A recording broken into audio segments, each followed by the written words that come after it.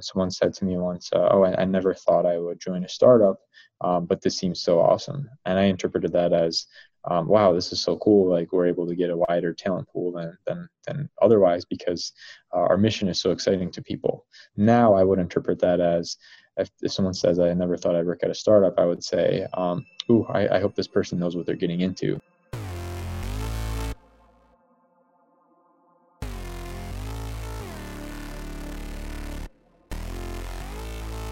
Welcome back, everyone, to another exciting episode of Mind Gravity Podcast. Well, before we begin, I would like to recommend to all of you another exciting podcast called Geeks of the Valley.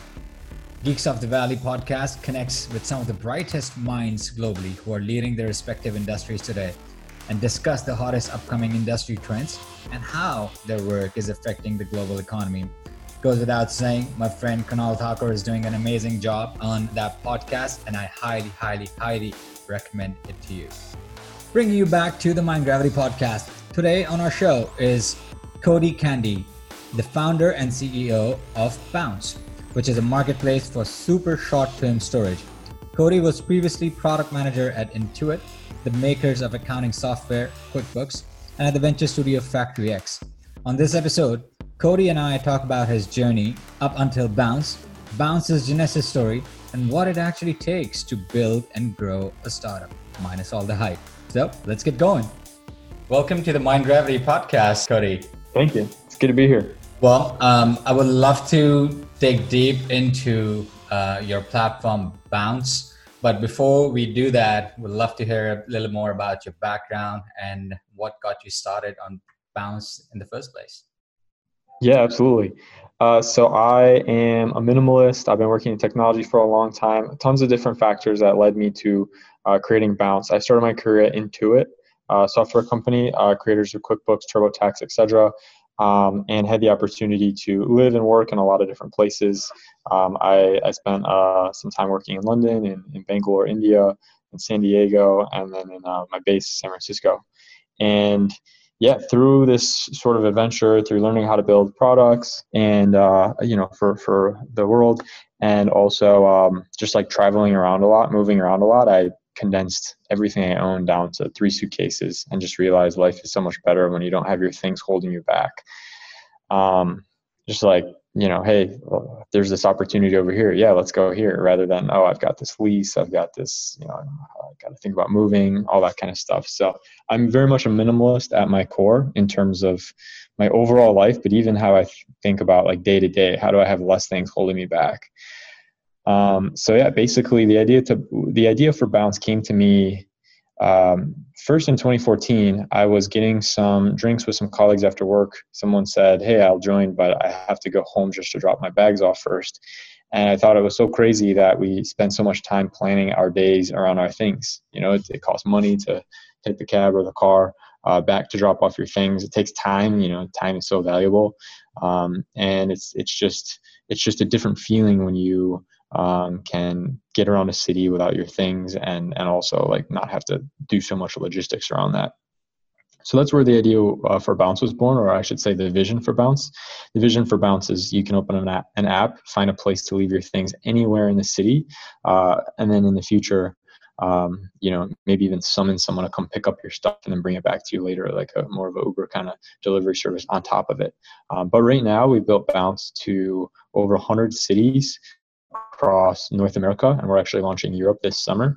We just put our first 40 locations live there this month, and you open our app and there's locations all over the city in most major cities, and you can just check in your stuff and get on with your day. That's brilliant. No, I totally connect on the point when you talk about being a minimalist. I see myself as being a minimalist too. And having moved so many places across the past decade, it's so much more easier just to lock everything up, just pack it up and just move to a new city. So I totally see why you choose to start this startup at the first place too.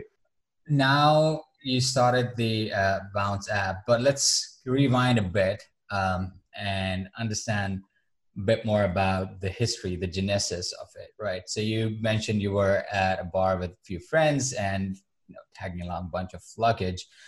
Did you find that to be a need just for yourself when you were starting it out, or how did you proceed to kind of validate that this is something other people might need? Yeah, so the need that I saw was more so just seeing how common it was for people to plan their day around their things. It was like, wow, this is happening everywhere, and you can see it everywhere. Hey, let's go to this event after work, or you travel to a new city. Let's go straight to our hotel just to drop our stuff off, even though it's 11 a.m. and the hotel's way out of the way. We could have 2 more hours of our day back if we didn't have to do that. So it was really just seeing this over and over again, but also combine that with, I felt like and still feel like most people don't see it as a problem immediately. It's kind of the status quo. I think in the moment, a lot of people feel it like, oh man, I checked out of my Airbnb and my flight's not till 8 p.m. Like now I have 4 suitcases. What do I do with this? If a couple people are traveling together. So I think people see it when they're in like the deepest part of that, but I think the frequency of it to a later extent is so common.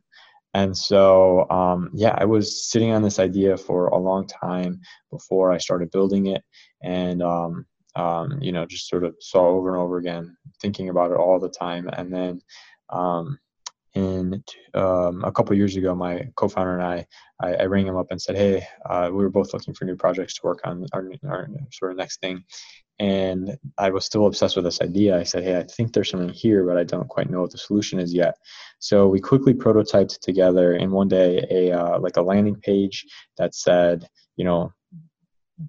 call us, we'll come pick up your luggage and bring it back to you. This wasn't necessarily the product. This was the lean testing. If you read the Lean Startup, is really what's the first hypothesis that we have. The first hypothesis is that people are willing to hand over their valuables to a stranger. If the answer to that is false, then we don't have anything here. But if we can prove that's true, then let's keep going. So rather than trying to build a whole business, it's really just how do we build something that proves that hypothesis. So we put up that landing page, and it was super awesome. On the first day, someone called and said, "Hey, can you come pick up my stuff?" It caught me off guard, but I was like, "Oh yeah, let me check with our drivers and see what we can do." And then we rode over on our little city bikes and in New York, and we parked those before we went to meet her and said, "Yeah, we're here to pick up your stuff." It was definitely stitched together, not a seamless experience, but the lady handed over her stuff and absolutely loved the service that we provided. And from there, we did it another 10 times before we said, "Okay, I think this idea is validated. Let's move on to the next assumption and keep nailing these assumptions until we feel like there's enough confidence to build out a real business here." Wow. Okay. No, I think there's a few really interesting points you mentioned. So first off, the hypothesis testing, right? So when you're designing for a hypothesis, how do you make sure, is it one person validation, or how many people you need before you say like, yeah, okay, this makes sense? Because the needs may differ and you may get some false positives along the way. And you may get excited and you're like, let's go build it, but it's not the problem a lot of people see, but it was just one-off case. Yeah, totally. So the minimum is 5 or 6. There's a book I recommend called Sprint, which is all about running these sprint cycles, these 1 to 2 week cycles of testing things.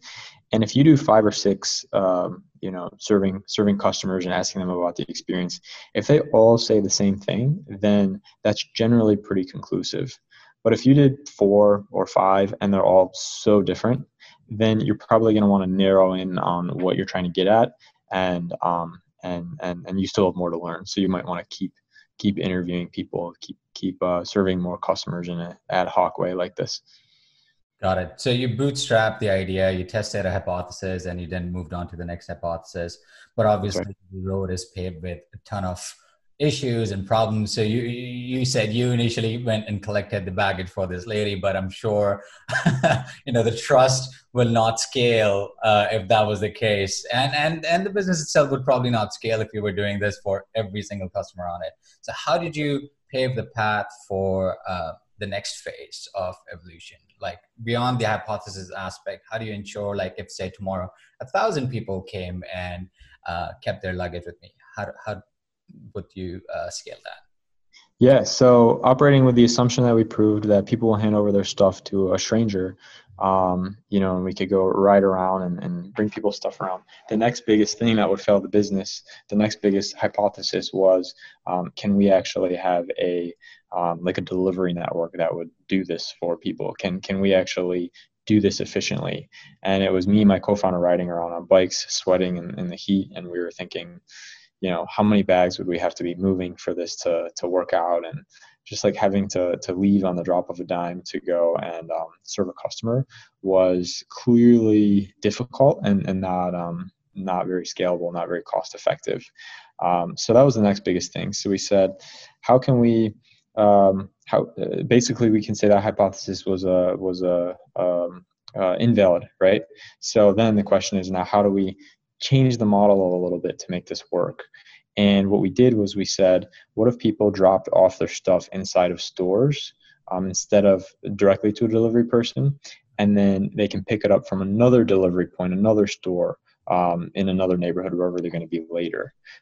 So then that was sort of V2, and this was probably like week number 2 of doing this. So we called up some stores, and folks would drop their stuff in one place. And then when we moved their bags, we'd have many hours to do it. We didn't have to do it at the drop of a dime. We'd have many hours to do that. So then we said, okay, let's do this model. This is looking pretty good. So we served another dozen customers that way. And what's great about testing with customers and talking to customers all the time before you write any code is you really learn so much more about the customer's problems and their needs. What we learned that was unexpected was a lot of people were willing to drop off and pick up their stuff from the same location. In other words, we didn't have to do delivery at all for a large segment of customers. So we said, wow, if we can just have stores where people drop off and pick up, it's just like a self-serve model, with no delivery, that would be so easy to build. So we said, that's our MVP. That's our version 1.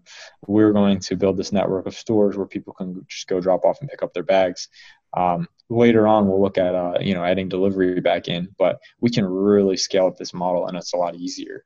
So then we started serving customers. We sort of had that MVP, that no code MVP that we put up, and served another dozen customers there before we had that confidence to say, this is it. This is what we're going to get started with, and we're going to start writing code and invest in this product. It's fascinating, right? So along this short journey that you have described so far, you have changed multiple different hats, all the way from the ideation guy to testing, the design thinking guy, to actually selling it to your potential partners or retailers where people can come and store. How do you think your past jobs, and you've primarily been a software developer with Intuit and some of the product manager or product manager. So how do you think that set you up on this entrepreneurial journey? Like, what were the key ingredients that you found very useful that shaped this journey that you're currently on? Yeah, well, I feel like I got super lucky because when I joined Intuit in 2012, it was right after the book, The Lean Startup, came out. Intuit was one of the big companies that was really embracing the Lean Startup. So literally day 1 of my training, my product management training at Intuit was, let's do these Lean Startup exercises where literally we come up with ideas, in hour 1. And then hour 3, we're out at like local businesses around the city and like talking to them, interviewing them, and giving them a pseudo experience. So I was super lucky that right when I started my career, I was doing a lot of this sort of lean testing and really thinking, how do we validate things before building out the product? So much time and money is wasted on building products that are built wrong when you could have tested and learned what you needed to learn without shipping it the first time. So it's really, how do we learn as much as possible before writing any code so that the first version will actually get traction? Because it seems pretty inevitable that more than 90% of the time, any product that gets built, especially any new product that gets built, does not, how users interact with it is never exactly how you think it will be. And so the idea is, let's shortcut that learning before we actually build it. So that was a big part of my job as a product manager. And so I was lucky enough to get a lot of training wheels and experience doing that before starting Bounce. Got it. And I'm going to go even before your time as in your professional journey. A lot of people think about starting their own startup or project, and they want to get started as soon as possible. So, did you think you always had, starting your own venture, being an entrepreneur on the map since you were growing up, or it just fell in your lap because you found a problem that needed to be solved? Yeah, I actually did have the bug all along. I had some little businesses I started in high school, eBay business where I would sell Game Boy games imported from China on eBay. I had an Underglow business. Underglow is the lights underneath a car. I would buy those from a manufacturer and then sell those in my town. And then when I went to college, I started a couple businesses there. One was called GoodMate, which was an app for managing all chores, IOUs, bills with roommates, and then also a web tech consultancy. Yeah, when I was leaving college, I was deciding what I wanted to do, and the biggest thing was, what's going to give me the best training wheels to be an entrepreneur. And also, yeah, I could have been an entrepreneur right out of college, but I felt like there was so much more to learn, and Intuit was a really exciting opportunity for me that I just felt like would set me up for success. It would also allow me to pay off my student loans and get some money in the bank so I could fully be an entrepreneur. That's exciting. So yeah, it seems like you had already put down the seeds to towards this journey. So now coming back to where we left off, is you were partnering up with retailers where people can go and store their luggage. What was your sales pitch to them like? Like, hey, we have these customers and they want to store stuff with you, and just make sure they come and get their stuff when they want. So what was the Yeah, reaction to yeah, it was pretty gnarly. It was trial and error, but a fun story of kind of how it started was we put up a landing page that said, "Yeah, we have stores all over New York. Just call us and we'll set you up." And so one of our first calls on that prototype was, "Hey, I'm looking." Someone called, "Hey, I need a place in Upper East Side. What locations do you have there?" And I said, "Let me check and call you back in 15 minutes." And then in that 15 minutes, I called all these stores until I got one that said, "Yes, I'll take 3 bags for today and that? bags." And then I called the customer back within that 15 minutes, and I said, "Oh yeah, we have a store Upper East Side. It's at 77th Street in Lexington. I'll actually be there as well because we're just opening that store for the first time." And then I would bike over to that store. I would prep the store and say, "Hey, yeah, I know this is super weird, but like, thanks for doing this. You'll make your, $15 or whatever." And then the customer would come in, the store would handle it. I'd tell the store what to do beforehand. And then afterwards, I'd come out and I'd talk to the customer. I'd say, "Hey, so like, tell me about your experience finding Bounce, using Bounce. What made you almost not want to use Bounce?" Just trying to learn everything I could. And then afterwards, I would tell the store, like, "Hey, is this something you'd want to do ongoing?" And sometimes they'd say yes, sometimes they'd say no. No is often like, "Oh, I need to talk to the owner, blah, blah, blah." And then sometimes things just get lost in the chain there. But yeah, I was spending a lot of time walking around New York, just finding good locations. Some of them were like, "Get the hell out of my store. What are you doing?" Some of them were like, "Oh, this is such a great idea. Like, this is going to be huge." So I got all kinds of responses, but it definitely took a lot of being comfortable with rejection. That's for sure. Yeah, yeah. No, I think after a while, you have to have that thick skin where you're okay being rejected on the journey for sure. So very fascinating. So you started on ideation and you had some initial product market fit. What was next on this journey? Was raising capital the next big step because you're like, okay, now things have seemed to be working on, and we have strappily but efficiently have kind of built it all together. So what was next on the plan? Yeah, so once we built the product with code, then we just tried to serve as many customers as possible, and that started scaling. And we going from $0 a month to like even just going to like $2,000 a month was a lot of like, "Oh shoot, this thing's breaking here. How do we make sure this is smooth here?" So it was a lot of just like triaging things and making sure it would all work. And then um, from there, it was like, "Oh yeah, I think we can really scale this up." And so let's start to think about fundraising and what that would look like.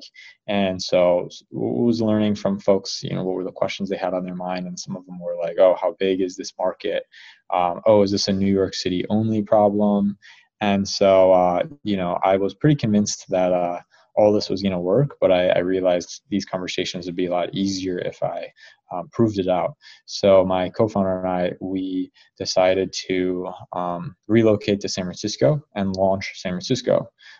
People were like, oh yeah, this will only work in New York. We're like, no, it'll work everywhere, but here we're going to prove it. So we went to San Francisco. We launched San Francisco in a week, and had revenue immediately. And people also loved it in San Francisco and used it in San Francisco. So then we said, yeah, the scales, this works. And then from there we started putting together a fundraise and did our first fundraise. But it was at least 6 months that we were fully bootstrapped. Okay, so this was back in 2018 that you moved to San Francisco as well. That's right. And your two pilot cities in that case were New York and San Francisco, or were you? That's right. Okay. Yeah. So I read you guys raised about $1.2 million from Structured Capital and Michael Hyatt, who's a Canadian entrepreneur as well, and Rob Chestnut, right? Yeah, from a bunch of angel investors, and it was Jillian Manis from Structured Capital. And then, so we've got some fantastic entrepreneurs in there, some really strategic folks, some investors that have been really great to work with. Yeah. So how do you choose what angel investors to bring on board when you're such in a hyper scaling mode? You want to bring in partners, but they'd be core business related or people who are going to be investing in you. How do you vet that the investors who come on actually bring in the value? Yeah, so the number one source of that knowledge is talking to other founders. So you can talk to other founders who have taken money from them and say, how helpful is this person? How are they to work with? And so, we heard some really good feedback on some of the investors that we brought on, and even just meeting them in person, you can tell when they'll sit down with you for a couple of hours and just jam on problems. There are investors, plenty of investors that are, just want to write a check and then they're there whenever you want to reach out, and that's also great. We were happy to get some folks who are down to do jam sessions with us whenever we needed them. Got it. I think one of the things that I've noticed, especially during the early stages, founders bring on investors who only provide capital or just provide small capital but little value, and they go through a long due diligence process along the way as well. So that really tires you out and takes your focus away from building the product itself. So I think the process you defined around doing a due diligence and asking other founders makes a ton of sense. And along the way, if there are positive feedback, you want to bring them on. And I think that's a feedback any founder listening to this can also take out, is that's a must. All right. So now you have secured capital. So at this point, it's just you and your co-founder, or do you have a team that's starting to build around this too? Yeah. So it was myself, my co-founder, and then we had hired our first employee. Okay. And that's based out in San Francisco as well? Yeah, she moved out to San Francisco to join the team. Gotcha. And this capital that you just raised, you were going to use this primarily, I'm guessing, to scale the product as well as the team? Yeah, that's right. So basically, next on the product roadmap was getting the mobile apps out. The web app was let's code something together that'll get us, the first level of scale. But really, what is that sort of tightly buttoned product that users are just wow, this is well built. This is a company that I trust. Trust is so important in our business because we're handling people's safe valuables as well. So, we started building out the real product, and then so we hired another engineer a couple months after that. Hired a designer.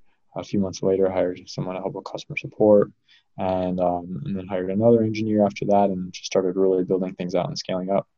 Gotcha. So now you slowly but steadily, with the scale that the product is showing, the team's growing, the capital is there.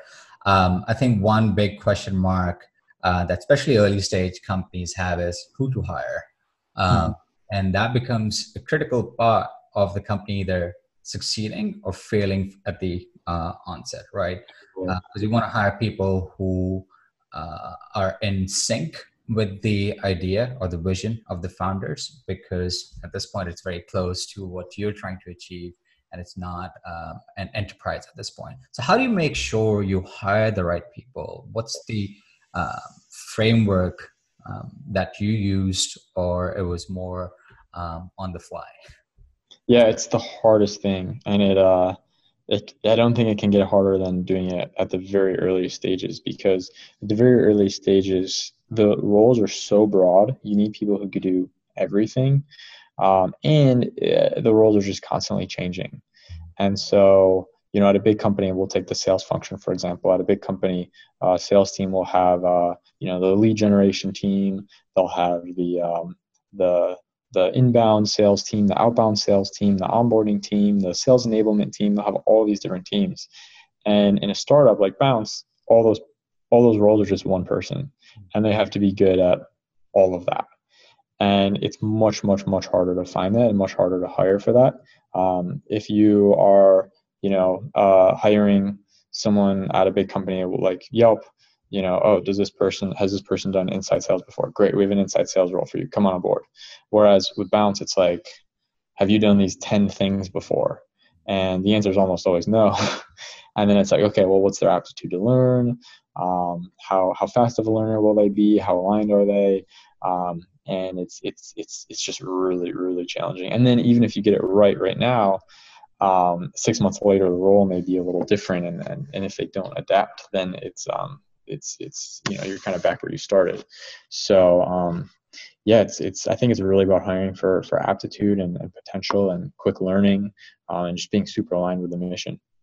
And how does your role as a founder change or align with it? Because previously you're focused all on building product and sales, but now you're also responsible for bringing in people who aligns with that vision. And a lot of time when I talk to founders, they're like, okay, that's the hardest part. Someone else should do it. But that's not the way you'll be able to bring in the right people. So how did you think your role changed? And also, and I'll come up with a follow-up question, but let's start with that. Yeah. I mean, my role is constantly changing. When it's time to do a fundraise, it's a whole different role. It's just, you're a full-time networker and just like meeting lots of folks and chatting with other founder friends about, what their last fundraise looked like, and just learning as much as you can, and then getting super analytical and putting your whole model together and all of that. And it's like the most, it's just a whole different level of being analytical while also like being very social. Whereas when you're in build mode, maybe you're kind of an introvert, just like, shipping product and just like hunkered down, just building.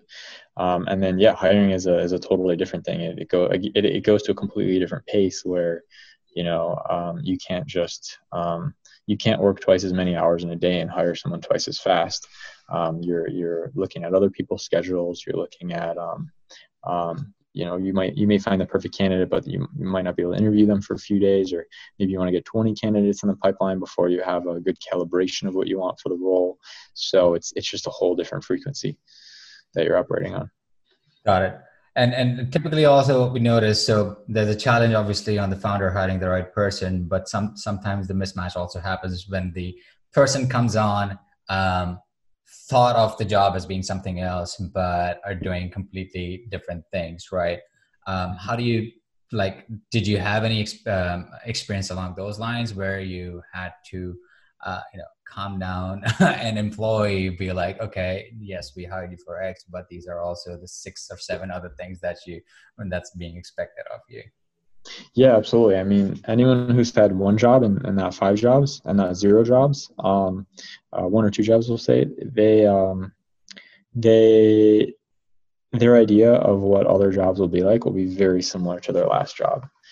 And so you can tell someone what, how this may be different and whatnot, but it's really hard to understand it if you only have one comparison point, for example.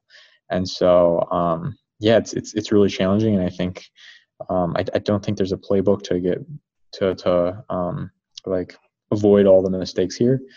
There are things that I've learned that I would do differently, but I'm sure there are a million, and you just kind of build that gut instinct.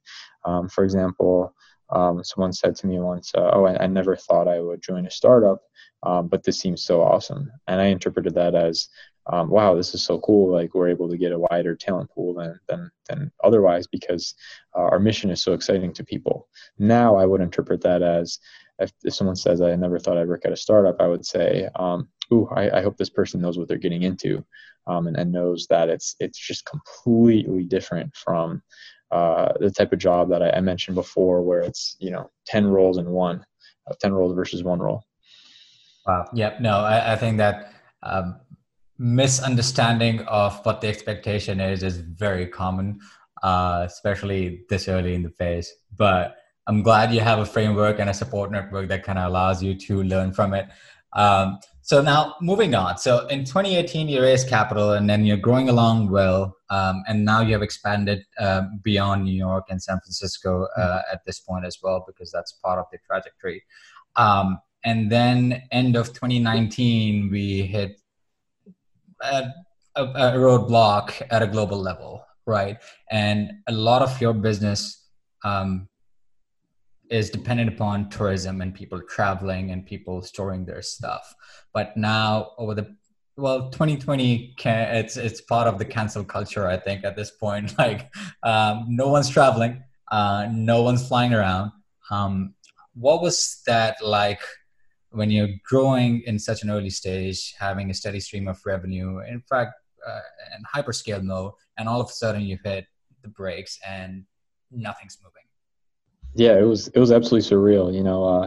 The news was coming out. This thing could be big. This coronavirus thing could be big, and our numbers kept ticking up. We're like, okay, maybe this is going to affect our international travelers. Numbers kept ticking up, and we were taking it seriously. We're like, this looks pretty real, and kept going up, and then like 1 week it just completely dropped and went to zero. It was when the WHO announced that it was a pandemic. That week it just the trajectory just boom, just fell flat on the floor.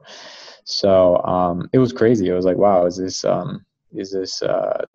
dramatic, right? A 20% dip for companies is catastrophic oftentimes, but this was a 99% dip, and there's nothing that really compares to that. And being a tech company instead of like a brick and mortar business is probably even harder because if you have a barber shop, it's much more like, okay, the barbers aren't working now because there's no customers, or a hair salon or a restaurant or whatever it is. But in tech, or at least with our team, it was like we still have our full staff, and we no one is really going home because there's no more people whose hair is out there to cut. If you follow me on that metaphor. Yeah. Yeah, it was pretty gnarly because we had grown the team with the expectation of future growth, and then we hit this roadblock. We don't know how temporary or long term it's going to be. So yeah, it was a challenging situation. Yeah, no, I could imagine, especially given that you act as an interface between your end consumer and the partners where people are actually storing, and all of that is coming to a halt, right? Because the stores are shutting down, people are not traveling, so you have nothing in terms of storage platform that you can supply to your consumers, but you still need a product or something of functioning, hoping things would change. So how did you adjust to that new reality? So what was the next best step forward? Yeah. So we had a few roles we were going to hire for, and we immediately took those away. We said, we need to wait this out and see what happens a little bit before we add people whose jobs might be at risk if we were to hire them right away. So that was one thing. And then from there, we cut non-personnel expenses, and then also there were a couple of folks who took some time off that was unpaid by the company, and so that helped. And it was just kind of like, how much time do we want to give ourselves to develop our knowledge and confidence of what is going to happen in the world and how long this might last. If it was a 3-month blip and everything came back after that, which folks at the time thought was a possibility, then we don't want to do anything too drastic. But if things were going to be down and affected for many, many months or years to come, it would be foolish to be operating as if it's going to be full capacity and at full cost structure. And so it was really, okay, how long do we want to wait until, when do we want to actually make this decision? Because each day that came brought so much more knowledge. Each day it's, okay, here's what's happening in Italy, which was hit, much earlier than the US with coronavirus. How are they recovering? How is this getting worse? And so, we with folks taking some unpaid time off, that helps with buying ourselves some of that time. And then I think after a couple of weeks, it was just pretty clear that this wasn't going to be a 3-month thing. And so we ended up letting go of 2 of our team members, and it worked out okay there. And the rest of the team really stepped up and stepped up to the plate and put in their best work. So it was tough, and it was hard saying bye to these 2 teammates, but it was pretty necessary given the situation. And now we have everyone is super pumped up, and we definitely feel the leanness to our team in terms of everyone's doing a lot of stuff, and it's really exciting.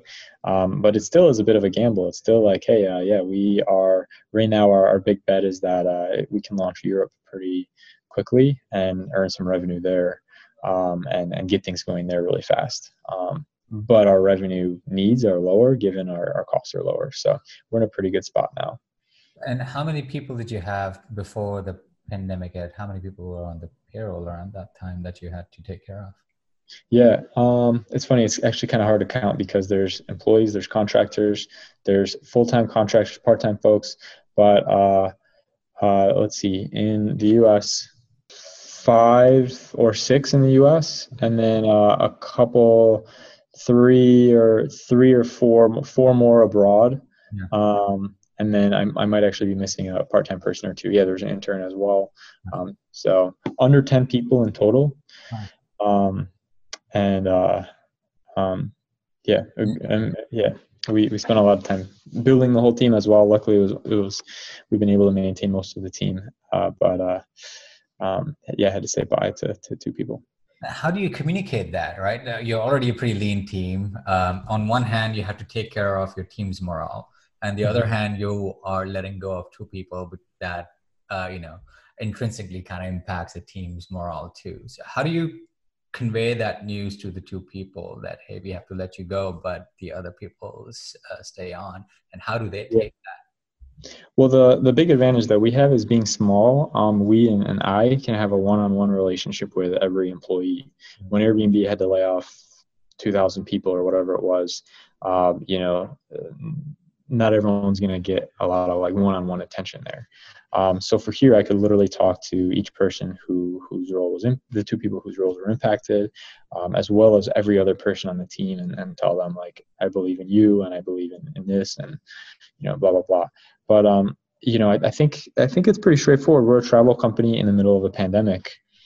Like, everyone around us is losing their jobs right now, and like our business is probably more impacted than the guy who lost their job.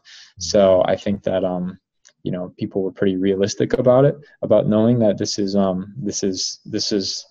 the reality of the situation. It's not that we lost 10% of our revenue; it's that we lost 99%, at least temporarily. So there was some understanding there, but it's also really difficult. In one conversation there were tears.